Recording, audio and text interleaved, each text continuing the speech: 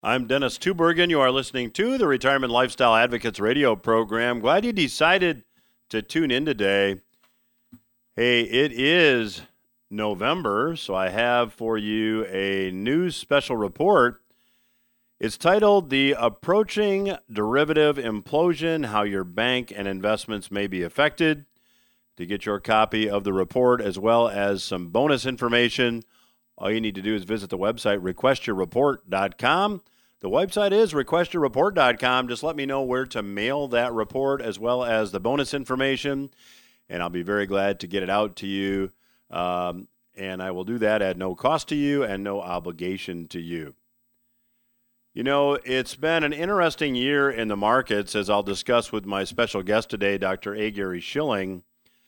And metals have been all over the board, but there is something relating to the metals market that a lot of people are not aware of. And I want to take just a few minutes in this segment to talk to you about that, mainly because this past week, silver put on a huge rally, 8.67%. It rallied during the first week of November. Now, over the course of this year, the disparity in pricing, the difference in pricing between the paper price of silver or the spot price of silver and the price of physical metals has widened. So to put that another way, the premium over spot at which physical metals sell has increased in calendar year 2022. Well, what does that mean? Well, the spot price really is a reference price. And if you're going to sell metals or you're going to buy metals, you're typically going to collect more if you're selling than the spot price. And you're actually going to pay more than the spot price if you're buying. Now, as I am recording this week's program, the spot price of an ounce of silver is just over $21. But if you want to go out and buy an ounce of physical silver, you will not find an ounce of silver to be had anywhere for the spot price. Now, physical silver has always sold at a premium to the spot price, but these premiums have now dramatically increased, and I want to talk about why that is a bit in this segment. Now, again, these prices can vary dramatically, but as I'm recording this week's program, even though the spot price of silver is about $21 an ounce, if you're going to go out and buy a 1-ounce silver American Eagle, and these are the 1-ounce silver coins minted by the U.S. Mint, you're going to pay approximately $17 to $18 per ounce as a premium. So if the spot price is $21, you'll pay $38 or $39 for a 1-ounce American Eagle. A 1-ounce Canadian Maple Leaf silver coin, which is exactly the same amount of silver as an eagle, but this is minted by the Canadian Mint, you're going to pay about $11 as a premium to spot. And if you go out and just buy a 1-ounce silver bar or a 1-ounce silver round that is minted by a reputable mint, you're probably going to pay about a $7 premium to spot. And a 100-ounce silver bar, you're going to pay a premium to spot of about $4 an ounce. So the spot price of silver, when you see silver prices going across the bottom of your screen if you're watching a news channel, that price is not at all representative of the physical market for silver. So what causes this disparity to exist, and what has caused this disparity to widen significantly as of late? Well, silver futures contracts are really where the answer lies. Now, a silver futures contract is traded on the COMEX, which is a commodity exchange. An investor can buy a silver futures contract which controls 5,000 ounces of silver. So if you're an investor who thinks the price of silver is going to rise, you might buy a silver futures contract with a specific maturity date. Now, when that maturity date arrives, you can sell the contract for a profit, assuming the price of silver has gone up, or you can take delivery of the 5,000 ounces of silver that you control with the futures contract. This is really where the disparity is coming from. Historically, investors often took the profits in cash on a profitable futures trade. So when that maturity date hit, instead of saying, give me the silver, they would just sell the contract and take the profit in cash. But of late, more and more investors are taking delivery of the silver. This developing trend is changing the dynamics of this market. Now, the COMEX market has always been highly leveraged. What that means is there's always been a small amount of physical silver actually backing the futures contracts that are traded. Now, with the increasing number of traders who are electing to take delivery of this silver when their contracts reach the settlement date, COMEX silver inventories are actually running low. Now, as I am recording this, according to COMEX, there are 34 million ounces of silver in their vaults. Now, that in and of itself probably doesn't mean too much. In fact, it might sound like a lot of silver, but that 34 million ounces of silver that COMEX tells us would be in the vaults is the lowest number of silver ounces in the COMEX vaults since June 20 of 2017, almost 5 years ago. Open interest is now 229% of all vaulted silver. That's according to the latest COMEX statistics that I could find. Now, if you're not familiar with the term open interest is just the total of all outstanding contracts that have not been settled.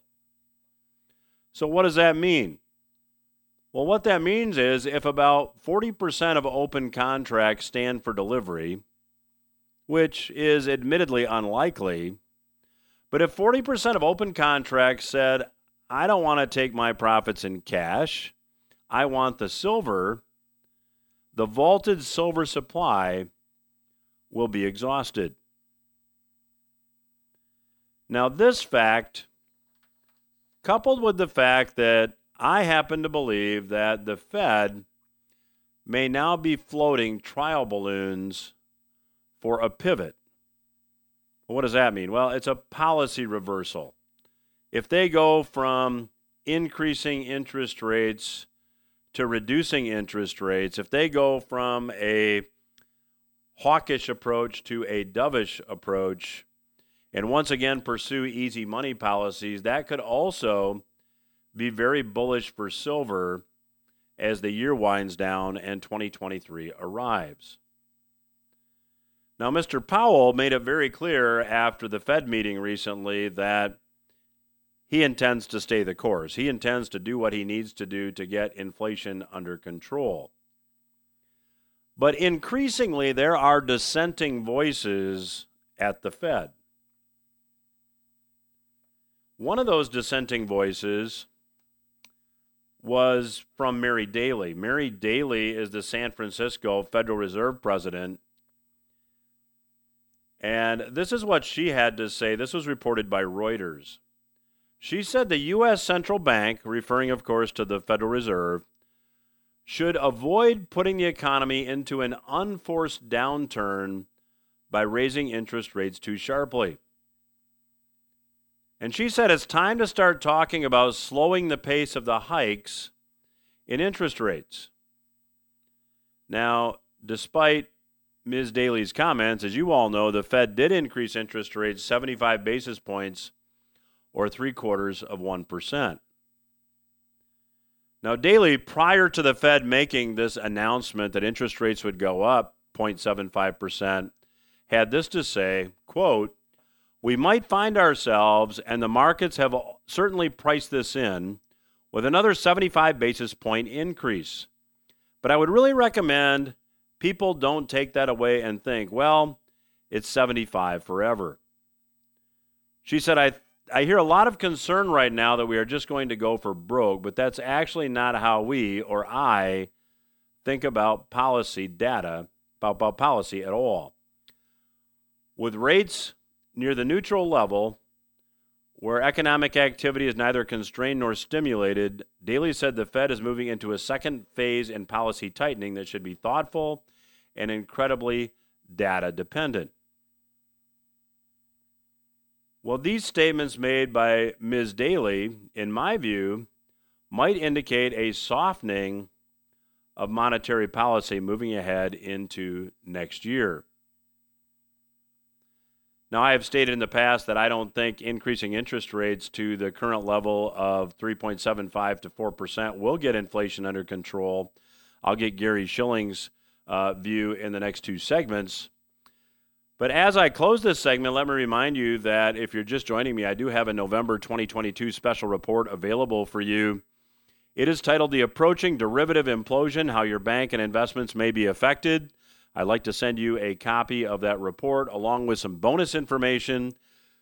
I'd be glad to do that if you'll visit the website, requestyourreport.com, and let me know where to mail the report and the information. I'll do so at no cost to you and no future obligation to you. And again, the report is The Approaching Derivative Implosion, How Your Bank and Investments May Be Affected.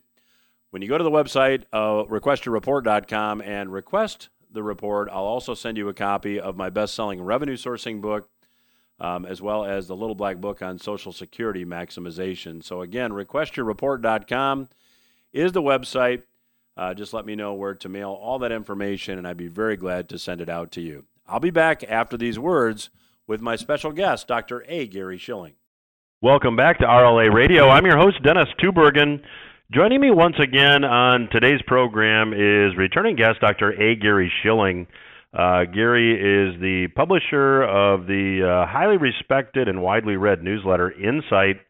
And if you'd like to learn more about his work, you can go to agaryschilling.com, or you can call the office at 888-346-7444 to get more information about his Insight newsletter. Gary, welcome back to the program. Glad to be back with you, Dennis.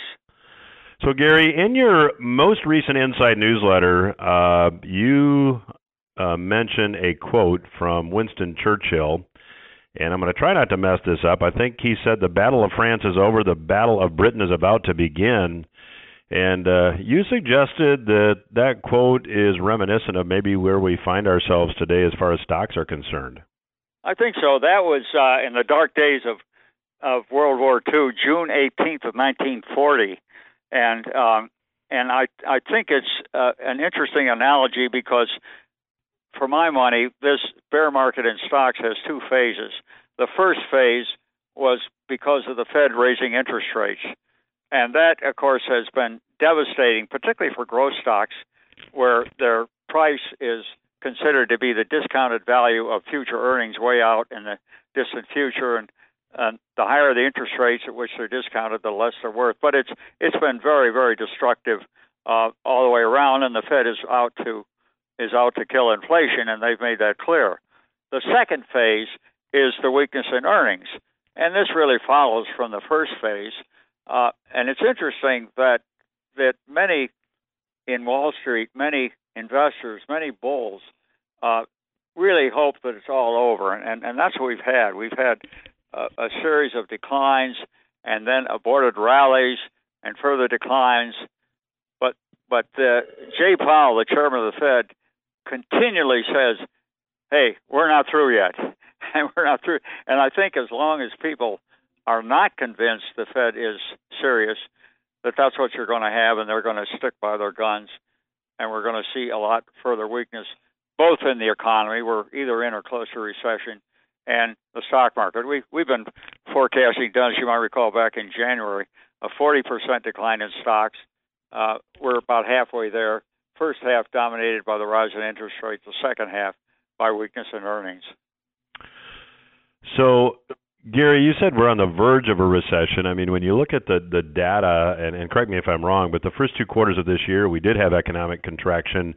regardless of what we're supposed to call it, doesn't that already meet the technical definition of a recession? Well, I think so. There's no precise definition except for an outfit called the National Bureau of Economic Research.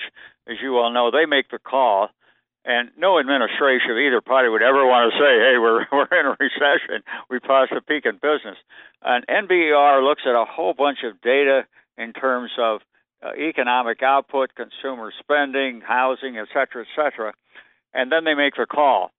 Now, they want to make absolutely sure that the numbers are in to substantiate their declaration of a peak in business, beginning of a recession.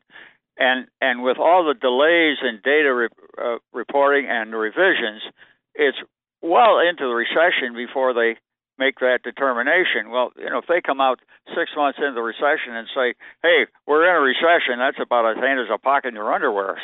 So you've got to look at a lot of other things, which is what we do, and we report this and have been since the first year in our monthly newsletter, Insight.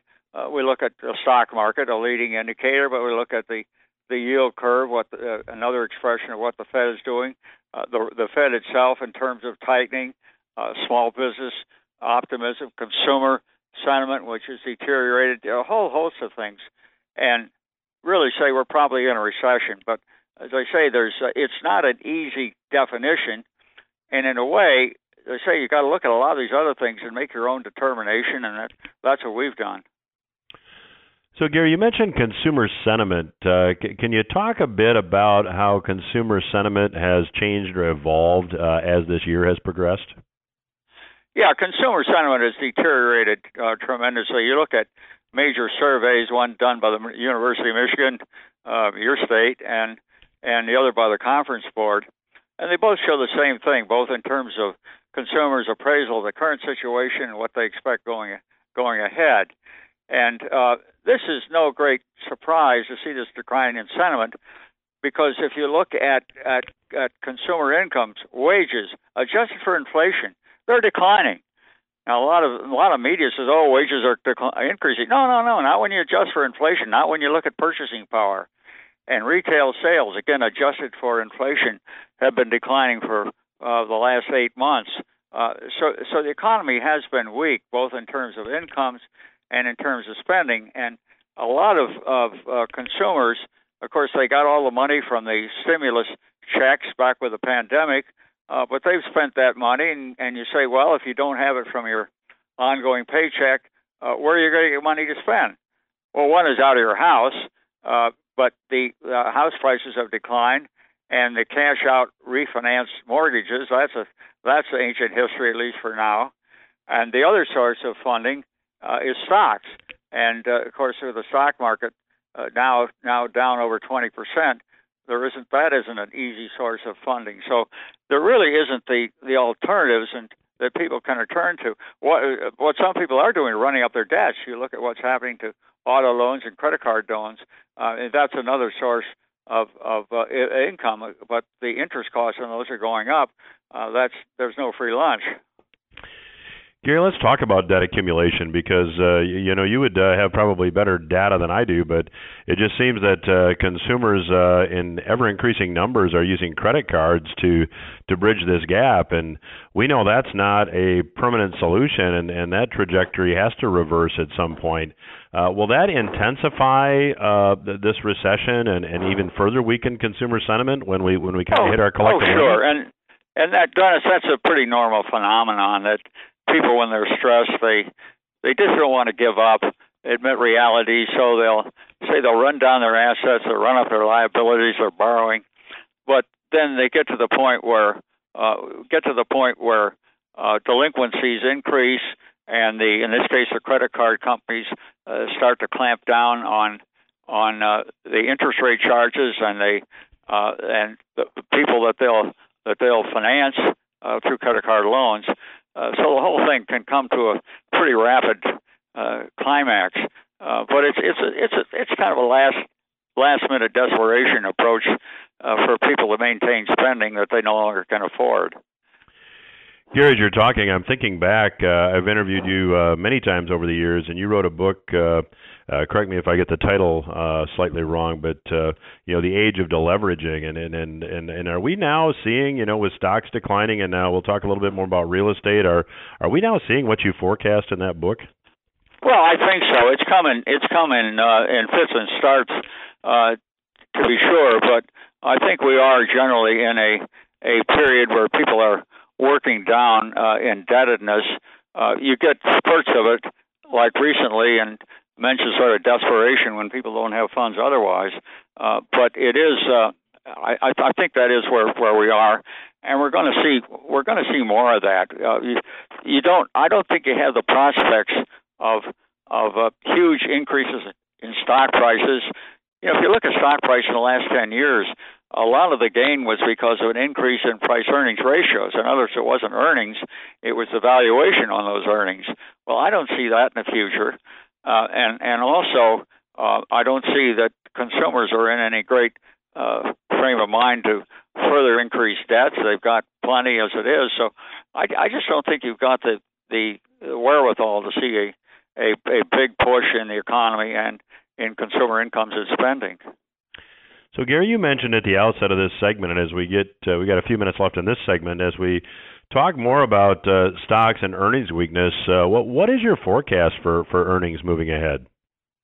Well, I think that we're probably going to see earning decline when you get all done of somewhere in the 20 to 30% area, and even more when you adjust for inflation. But I would caution everybody to be very careful of that. And there's a lot of tricks being played in earnings. One of them that I cover in our new insight issue is companies that basically throw out the bad stuff, and in this case, the rising dollar. Well, the rising dollar means that foreign earnings are worth less in dollar terms. It's a translation loss.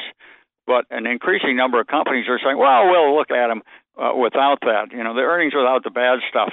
And that's been pro forma earnings, and there's a whole string of things I talk about in this latest newsletter where people have, over time, tried to make things look better than they are. But when you look at earnings as reported, the strong dollar is weakening foreign earnings, and for many companies, the S&P 500, about half of their earnings are from abroad, and you put on top of that the inflation and subtract the inflation. You take those factors out, and the corporate earnings are already declining. Well, my guest today is Dr. A. Gary Shilling. His website is www.agaryshilling.com. If you'd like to learn more about his Insight newsletter, which I would highly suggest you check out, you can give his office a call at 888-346-7444. I'll give that number again in the next segment, but it is 888-346-7444. And I will continue my conversation with Dr. Shilling when RLA Radio returns. Stay with us. Welcome back to RLA Radio. I'm your host, Dennis Tubbergen. I am chatting today with Dr. A. Gary Shilling.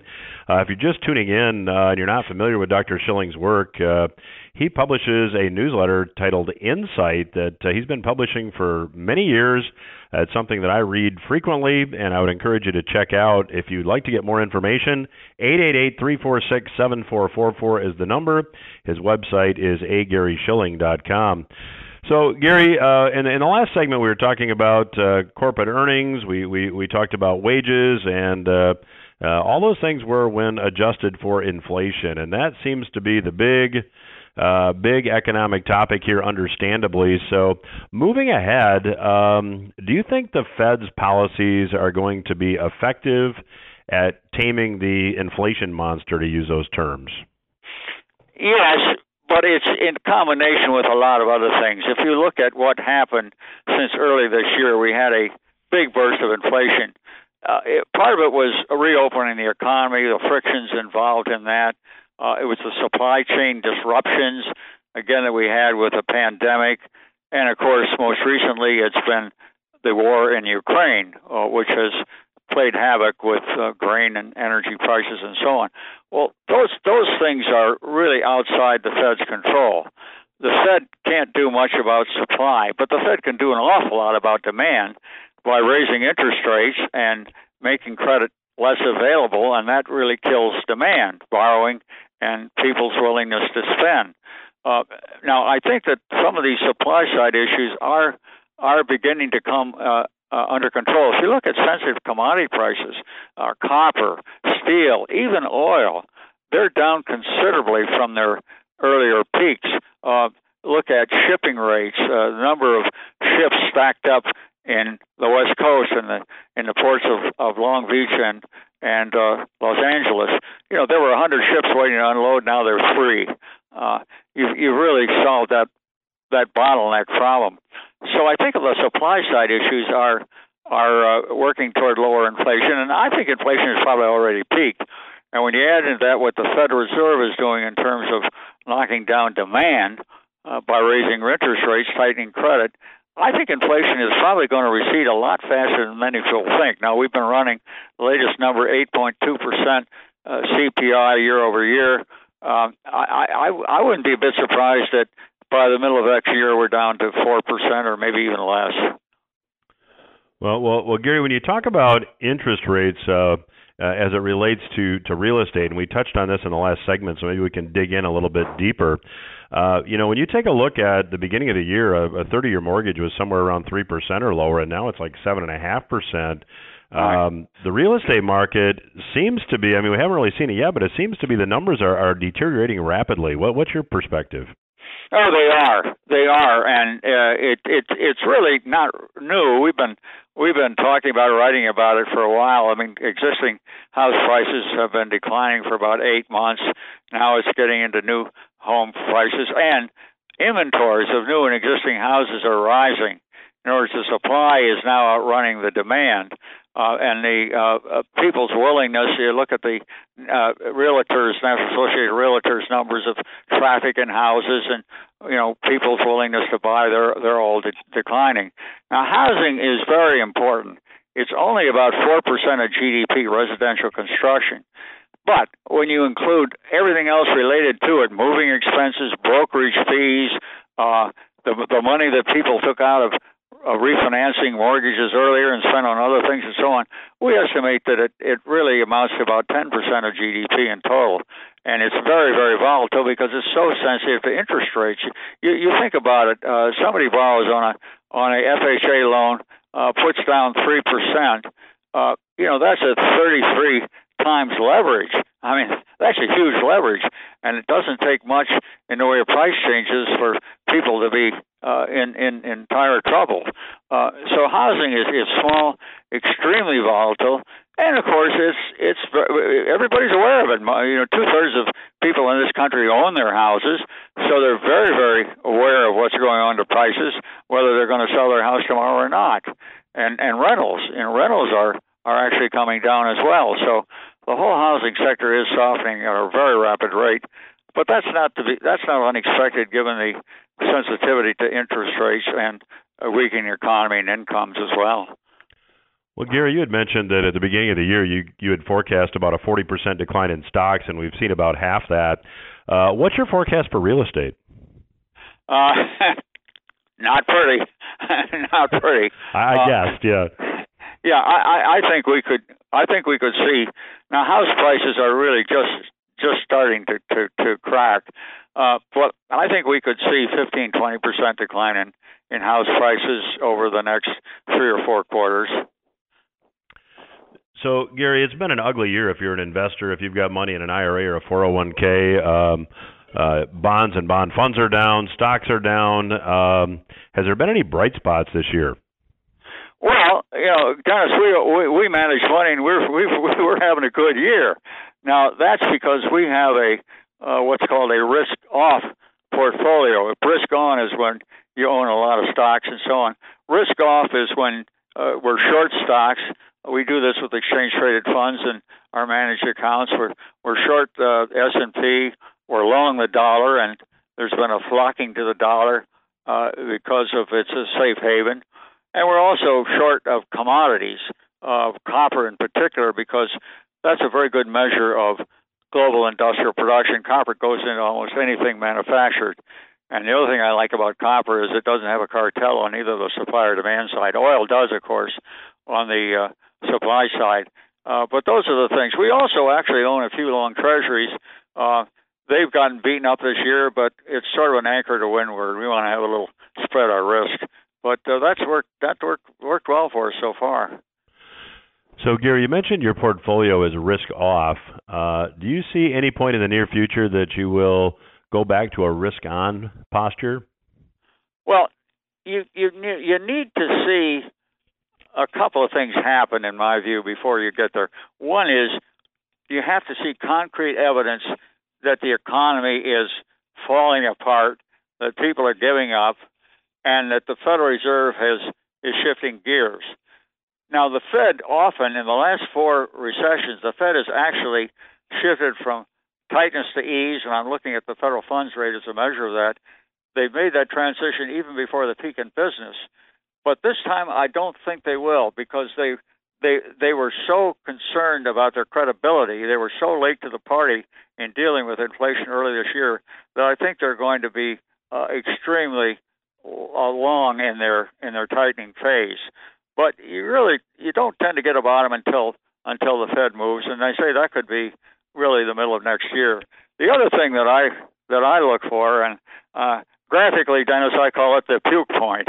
The puke point is where people want to regurgitate their last stock and never come back and buy another one. And what that means in a very mechanical way is that you've run out of sellers. That everybody that can be shaken out, everybody that can sell has sold, and you're left with nothing but potential buyers. And of course, what we've seen repeatedly in this year is that every time investors say, "Oh, it's all over, we can go back in," and then of course the Fed, Jay Powell, the chairman of the Fed, comes in and says, "Oh no, not yet," and slams them again. But you just have not reached that capitulation by any stretch of the imagination. So, Gary, and when you talk about the puke point, which is a great term, I might borrow that term from you actually. No, please do. but it seems like when you see that, despite the fact that this market this year has really been stair-stepping down, if you look at it on a chart, a series of lower highs and lower lows. It seems that there's still a fair amount of bullish sentiment out there, and I don't measure it, but is that an accurate assessment? Oh yeah, and that's exactly what I'm talking about, Dennis. I think that people are assuming now. You just look in the last couple of days. There's a feeling that inflation maybe passed its peak. Well, I think that's been pretty clear. I mentioned these particularly sensitive commodity prices declining and house prices and so on. But to project that into the whole end, well, why are those prices declining? It's declining because the economy is weakening, and as I say, that's the second phase of the bear market, if you will. So, yeah, I don't think there's any willingness of people to capitulate now. There still is that hope that it's all over and we can go back in the water, however you want to phrase it. So, Gary, let's talk briefly about the U.S. dollar because, as you mentioned, relative to the trading partners of the U.S., the dollar has been exceptionally strong this year. Do you anticipate that will continue? I think so. The dollar is the safe haven in the world. There's really no rival to this. You look at and remember that currencies are always one currency against another. They're never in absolute terms. But if you look at other currencies, the euro. The euro area is a weaker area economically than we are, and they've got the problems with Russia and energy. The Japanese, they're on their own. They're on their own scale. They're not raising interest rates. They're basically selling dollars for yen to try to support the currency. You look elsewhere in the world, and there's just no substitute for the dollar. And one of the interesting things is that the dollar interest rates in the U.S. are much higher than they are in other major countries. We look at 10-year Treasury note yields, and in the U.S. They're 2 or 3 percentage points higher than in most other major countries. Well, what does that mean? That means that investors can buy U.S. Treasuries and gain a yield of a couple of percentage points, and with the dollar going up, they get a currency translation gain as well. So you have a lot of factors that really favor the dollar, and I don't see any reason that that's going to change anytime soon. Well, my guest today has been Dr. A. Gary Shilling. His website is agaryshilling.com. If you'd like more information about his Insight newsletter, I would encourage you to give his office a call. The number is 888-346-7444. Gary, always a pleasure to catch up with you. It's amazing how fast a couple 12-minute segments goes by when I start to pick your brain, but I'd love to have you back down the road. Well, you're good at it, Dennis. You're good at it. Well, not much left there to pick. Well, I appreciate your perspective, and I know the listeners do as well, and we will have you back down the road. Thanks again for joining us. All righty. Thanks a lot. We'll return after these words. I'm Dennis Tubbergen. You are listening to RLA Radio.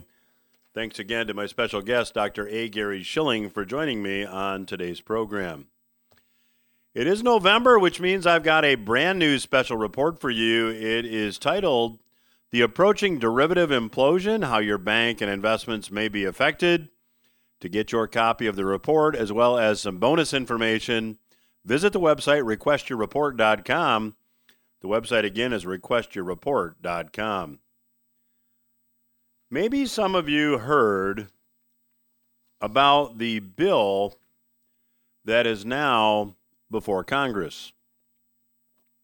Now, let me tell you that I'm a big fan of this bill, although I don't think it is going to go anywhere.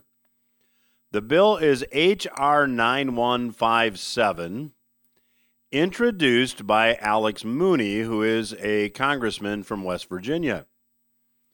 Now, the bill is titled the Gold Standard Restoration Act. The title probably tells you why I don't think the bill has a chance of becoming law, but for reasons I'll discuss in this segment, I think it would solve a lot of problems and perhaps even create one to be fair and balanced. Well, this bill stipulates the U.S. dollar would have to be backed by physical gold owned by the U.S. Treasury. Now, the bill is really divided into three different sections. I want to discuss each of them with you, but the first section of the bill simply establishes the need for a return to a gold-backed U.S. dollar. So since 1971, August 15 to be exact, the U.S. dollar has been a fiat currency. Through August 14 of 1971, the U.S. dollar was redeemable for gold at a rate of $35 an ounce. Now remember that $35 an ounce figure as I go through the rest of the information in this segment. The U.S. dollar, or as the bill more precisely refers to them, Federal Reserve notes. In fact, if you look at a $10 bill or a $20 bill that you might have in your pocket, it says Federal Reserve note. Well, if you take a look, and this is outlined in the bill introduced by Mr. Mooney, the Federal Reserve note has lost purchasing power on a massive scale. Since calendar year 2000, about 2 decades ago, the Federal Reserve note has lost 30% of its purchasing power. Now, I don't know where Mr. Mooney got his information, but my guess is that's based on the official Consumer Price Index, and in real terms, it's likely the Federal Reserve note has lost more in purchasing power than that. Since 1913, when the Federal Reserve was founded, the dollar has lost 97% of its purchasing power. And the bill makes a very important point. The bill argues that with an inflation rate of 2%, the Fed won't preserve the purchasing power of the U.S. dollar, but in 35 years, assuming they can stick to their 2% inflation target, which is a difficult target for them to stick to presently, the purchasing power will be halved. The bill points out that it is in the best interest of U.S. citizens and businesses to have a stable U.S. dollar. The bill, in my view, correctly points out that the inflationary U.S. dollar has been eroding the industrial base of the U.S. economy, enriching the owners of financial assets while endangering workers' jobs, workers' wages, and workers' savings. Now, the second section of the bill describes in more detail as to how you would actually re-anchor the U.S. dollar to gold. The bill states that the U.S. Secretary of Treasury has to define the U.S. dollar banknotes using a fixed fine gold weight 30 days after the law goes into effect. So the Secretary of the Treasury has to say, here's how gold and dollars can be converted. The Secretary of the Treasury would have to come up with a conversion rate or an exchange rate, if you will. Once that happened, then according to the bill, the Fed would have to ensure the U.S. banknotes are redeemable for physical gold at the designated rate at the Fed. And if the Fed doesn't do that, then the U.S. Treasury would, and the Treasury would take the Fed banks' assets as collateral. Now, the third section of the bill I find to be very interesting. The third section of the bill specifies how a fair gold price in the U.S. dollar can develop in an orderly manner within 30 days after the bill has taken effect. The U.S. Treasury, according to the bill, and the Fed would have to publish all of their gold holdings. They would have to disclose all purchases, disclose all sales, swaps, leases, and all other gold transactions that have taken place since August 15 of 1971. The entire paper trail would become visible. I think that alone would be extremely revealing and extremely interesting. The second thing that this third section of the bill would require is that the U.S. Treasury and the Fed would also have to publicly disclose all gold redemptions and transfers in the 10 years preceding August 15 of 1971. So essentially, what would happen is this bill, if it became law, would require that we see over 60 years of transaction history by the U.S. Treasury and the Federal Reserve as it relates to gold. Now, I thought it'd be fun to talk about what gold prices might do if this bill became law, which I think will not happen. If you look at the amount of cash in circulation in August of this year, it was about $2.3 trillion. Now, assuming the official physical gold holdings of the U.S. Treasury amount to about 261 million ounces, that would put the price of gold at about $8,700 an ounce. However, if you look at the entire M2 money supply and want to back that all by gold, which this bill would require, then the price of gold would be more than $80,000 per ounce. Now, what would this do? Well, one, it would completely redistribute income and wealth. It would be fatal for the outstanding U.S. dollar debt. U.S. dollar goods prices would rise. U.S. exports would become very unattractive overseas, but imports would become extremely inexpensive. And once the dollar was re-anchored in gold, inflation would come to an end, and so would the boom and bust cycles that come with easy money followed by tight money, and we're seeing that right now. Now, again, it's interesting. I would write your congressman. I would express support for this bill. In the meantime, I do have the November report available for you. If you'd like to get the November 2022 special report, it's titled The Approaching Derivative Implosion, How Your Bank and Investments May Be Affected. Go to requestyourreport.com to request the report. I'll send it to you along with some bonus information, absolutely free. That's my program for this week. Hope you got something you can use. I will be back again next week.